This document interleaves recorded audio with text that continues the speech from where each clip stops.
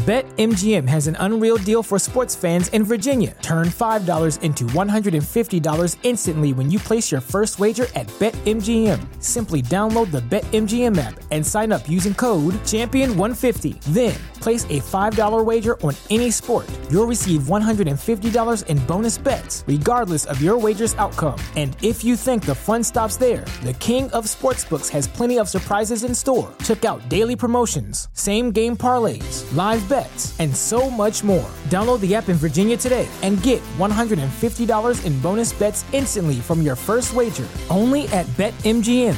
BetMGM and GameSense remind you to play responsibly. See BetMGM.com for terms. 21 plus only. Virginia only. New customer offer. Subject to eligibility requirements. Rewards are non-withdrawable bonus bets that expire in 7 days. Please gamble responsibly. Gambling problem? Call 1-800-GAMBLER. Promotional offer not available in Washington, D.C.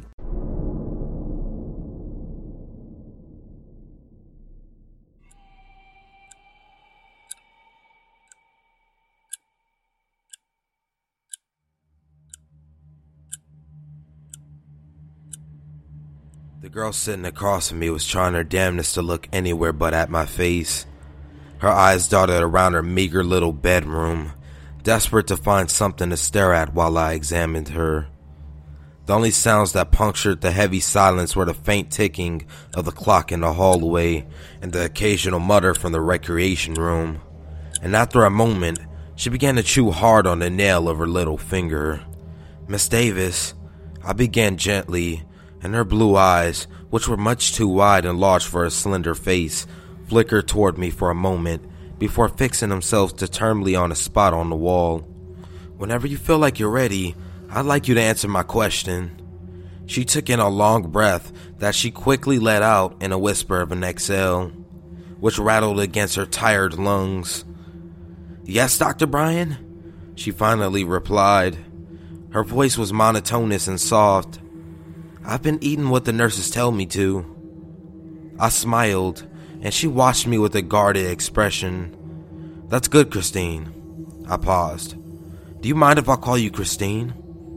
She shrugged, and through the material of her black t-shirt, I could see the bones in her shoulders jut out as she moved. Her collarbones were like a pair of knives protruding from the base of her neck, and her limbs were as thin and delicate as a newborn fawn's. But thankfully, she was still a little more filled out than the hysterical, bleeding, emaciated Christine we had admitted into the facility 2 weeks ago, whose spine had bulged against the pale skin of her back like a row of marbles. "You look like you're progressing," I added, adjusting my glasses and jotting down a few notes. She looked gloomily down at the floor. "If by progressing you mean getting fat," she muttered, "then yes, I'm progressing." "Christine, may I do mind if you call me Christine?" she interrupted suddenly, a sudden look crossing her features. I offered her a prim smile. "I can respect that. However, Miss Davis, fat is not a word we use around here. You are unhealthy, and you are here to become healthy. Health isn't necessarily attached to a number. It's only dependent on your body functioning normally and your ability to accept yourself inside and out. And right now, your body is well on its way to recovery. You seem much more energetic, and Nurse Jones tells me that your last checkup showed significant improvement." She looked back up at me, and for a moment, I thought I saw her eyes well up with tears. "But what if I can't stop eating?" she whispered, blinking quickly until the tears had retreated. "What if—" She raised her hands to cover her mouth and closed her eyes tightly, taking in deep, shuddering breaths through her finger to calm herself. "I can't think about it," she said softly, her voice muffled from behind her hands. "I know, you don't need to worry. You have all the time in the world. We don't expect you to get better overnight. We're going to work with you for as long as you need to help you develop a healthy relationship with food and exercise." She nodded a little, running her fingers through her short, black hair. "But that's not actually why I'm here today. I was hoping," I continued, leaning forward a little, "that we could talk a little more about the night you came to us." Her lips thinned, and she stared down at the floor. I don't know if I'm ready to do that." We've had several sessions about your disordered eating, I urged her gently. It's time to talk about the elephant in the room, your self-harm. Her fingers unconsciously twitched down towards her thigh as I watched as she pressed down on the fabric of her jeans, testing the pliancy of the skin underneath it. A faint wince crossed her features as the flesh yielded to her touch. It was a behavior that was typical of an anorexic, checking for bulges and soft areas that she felt she needed to improve. What do you want to know? She finally asked hoarsely. Your story, I replied simply. The whole story that leads up to you here right now. She chewed on her lower lip for a moment, then nodded. Take all the time you need, I said. There was a silence for a moment, but then she took a deep breath and began to speak. I think it all started in high school. I was one of those ugly late bloomers, sorry, she said quickly as I opened my mouth to object. I nodded and she continued. I don't think anyone ever gave me the time of day until I turned 16. That's when my face started to clear up and I went from a size 6 to a size 4. I'm not going to lie. When I started getting more phone calls and making more friends, I was a little depressed. I was still the same weirdo, but it felt like people were willing to look past the weirdness if I was pretty. But I let it go. It was good to have friends. Since I wanted to stay that way, I did start to develop habits. I wouldn't go as far as to call it a disorder, but I had a pattern I would follow every week. I would only let myself eat once every 2 days. In some sick sort of way, I think that made me even more popular. That was a weird time. MySpace was still a thing. Schools were filled with those scene assholes, and it was trendy to be skinny. A couple of my girlfriends and I would go to the football bleachers every day during our lunch break and just drink water and smoke cigarettes so we wouldn't be tempted to eat. I don't know, now that I look back on it, it was pretty messed up. People are really fucked up, aren't they? Anyway, when I graduated, I lost contact with a lot of my friends in high school. Most of them went to college, but I didn't have the money, so I just got a job at a grocery store and moved into an apartment with one of my coworkers a year later. His name was Derek, and it was gorgeous, and he knew it. He had this awesome life filled with beautiful people and late nights at clubs, and I loved being a part of it. He always had this way of making us feel like this young, invincible, beautiful pair of stylish socialites, even though we were only making a couple of dollars more than minimum wage and living in a pretty shitty part of the city. We both spent a ton of money on clothes. I'm sure we almost missed rent once or every other month. There were a few times where we had to turn the whole apartment upside down, looking for change in all the nooks and crannies. Derek wanted to be a fashion designer, and he would gush about how he wanted me to model his stuff. Don't get me wrong, he was incredible with the sewing machine, but I don't think either of us expected anything to come of it. He was always really fickle with his hobbies. We lived together for a few years, but I eventually had to move into a dorm to start school, and he went to go live with his boyfriend. We never lost touch, but I didn't have a whole lot of time for clubbing or day drinking once I started school, so we did drift apart a little. Christine paused, looking apprehensive, until this year, when he called me and said he had scored an entry into a little fashion show. She continued. She shifted uncomfortably and crossed her arms, folded in on herself a little. Take your time, I repeated gently. Well, I was nervous, of course, but I said yes. Who wouldn't, you know? And when I showed up at his apartment for the fitting, he had all these beautiful clothes for me to try on. All of them fit really well except for... She took another deep, shaky breath. These fucking pants. They were made of black leather that Derek had spent a ton of money on. The way he went on about them, they were like his magnum opus. And they were amazing, but they wouldn't quite fit over my thighs. She closed her eyes. Fuck. You should have seen his face. It wasn't like he could have just let out the seams a little. He barely had enough leather to finish the pants. He was so disappointed, and he told me that he could find another girl to wear them. But I felt awful, so I told him that I would, Her face paled a little. Try to lose some weight. How much did you weigh at the time? About 105. She pinched her thigh again as she spoke, a little harder this time. I pretended not to notice. That's still very underweight for your height, I said slowly. They must have been impossibly small.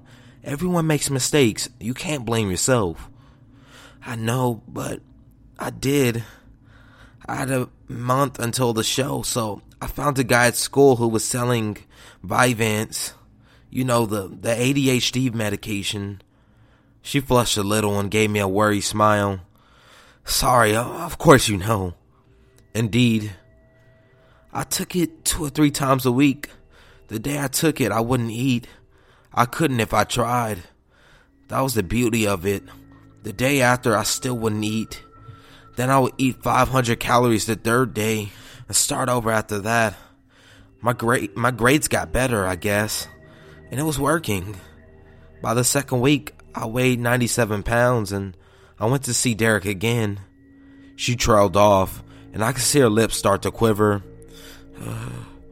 They still didn't fit. They would fit right up until the middle of my thigh, but then they'd stop at my hips.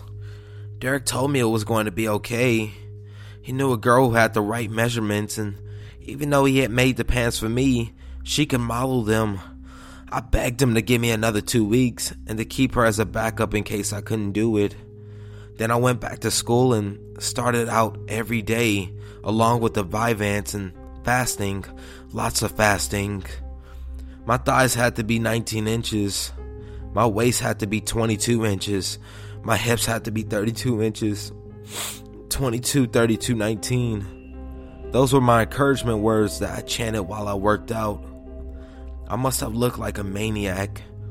But despite all that, it felt like the guys on campus started to notice me a little more. I got more phone numbers that week than I've gotten my entire life. It hurt a lot that I had to do all of this to make them give a shit about me.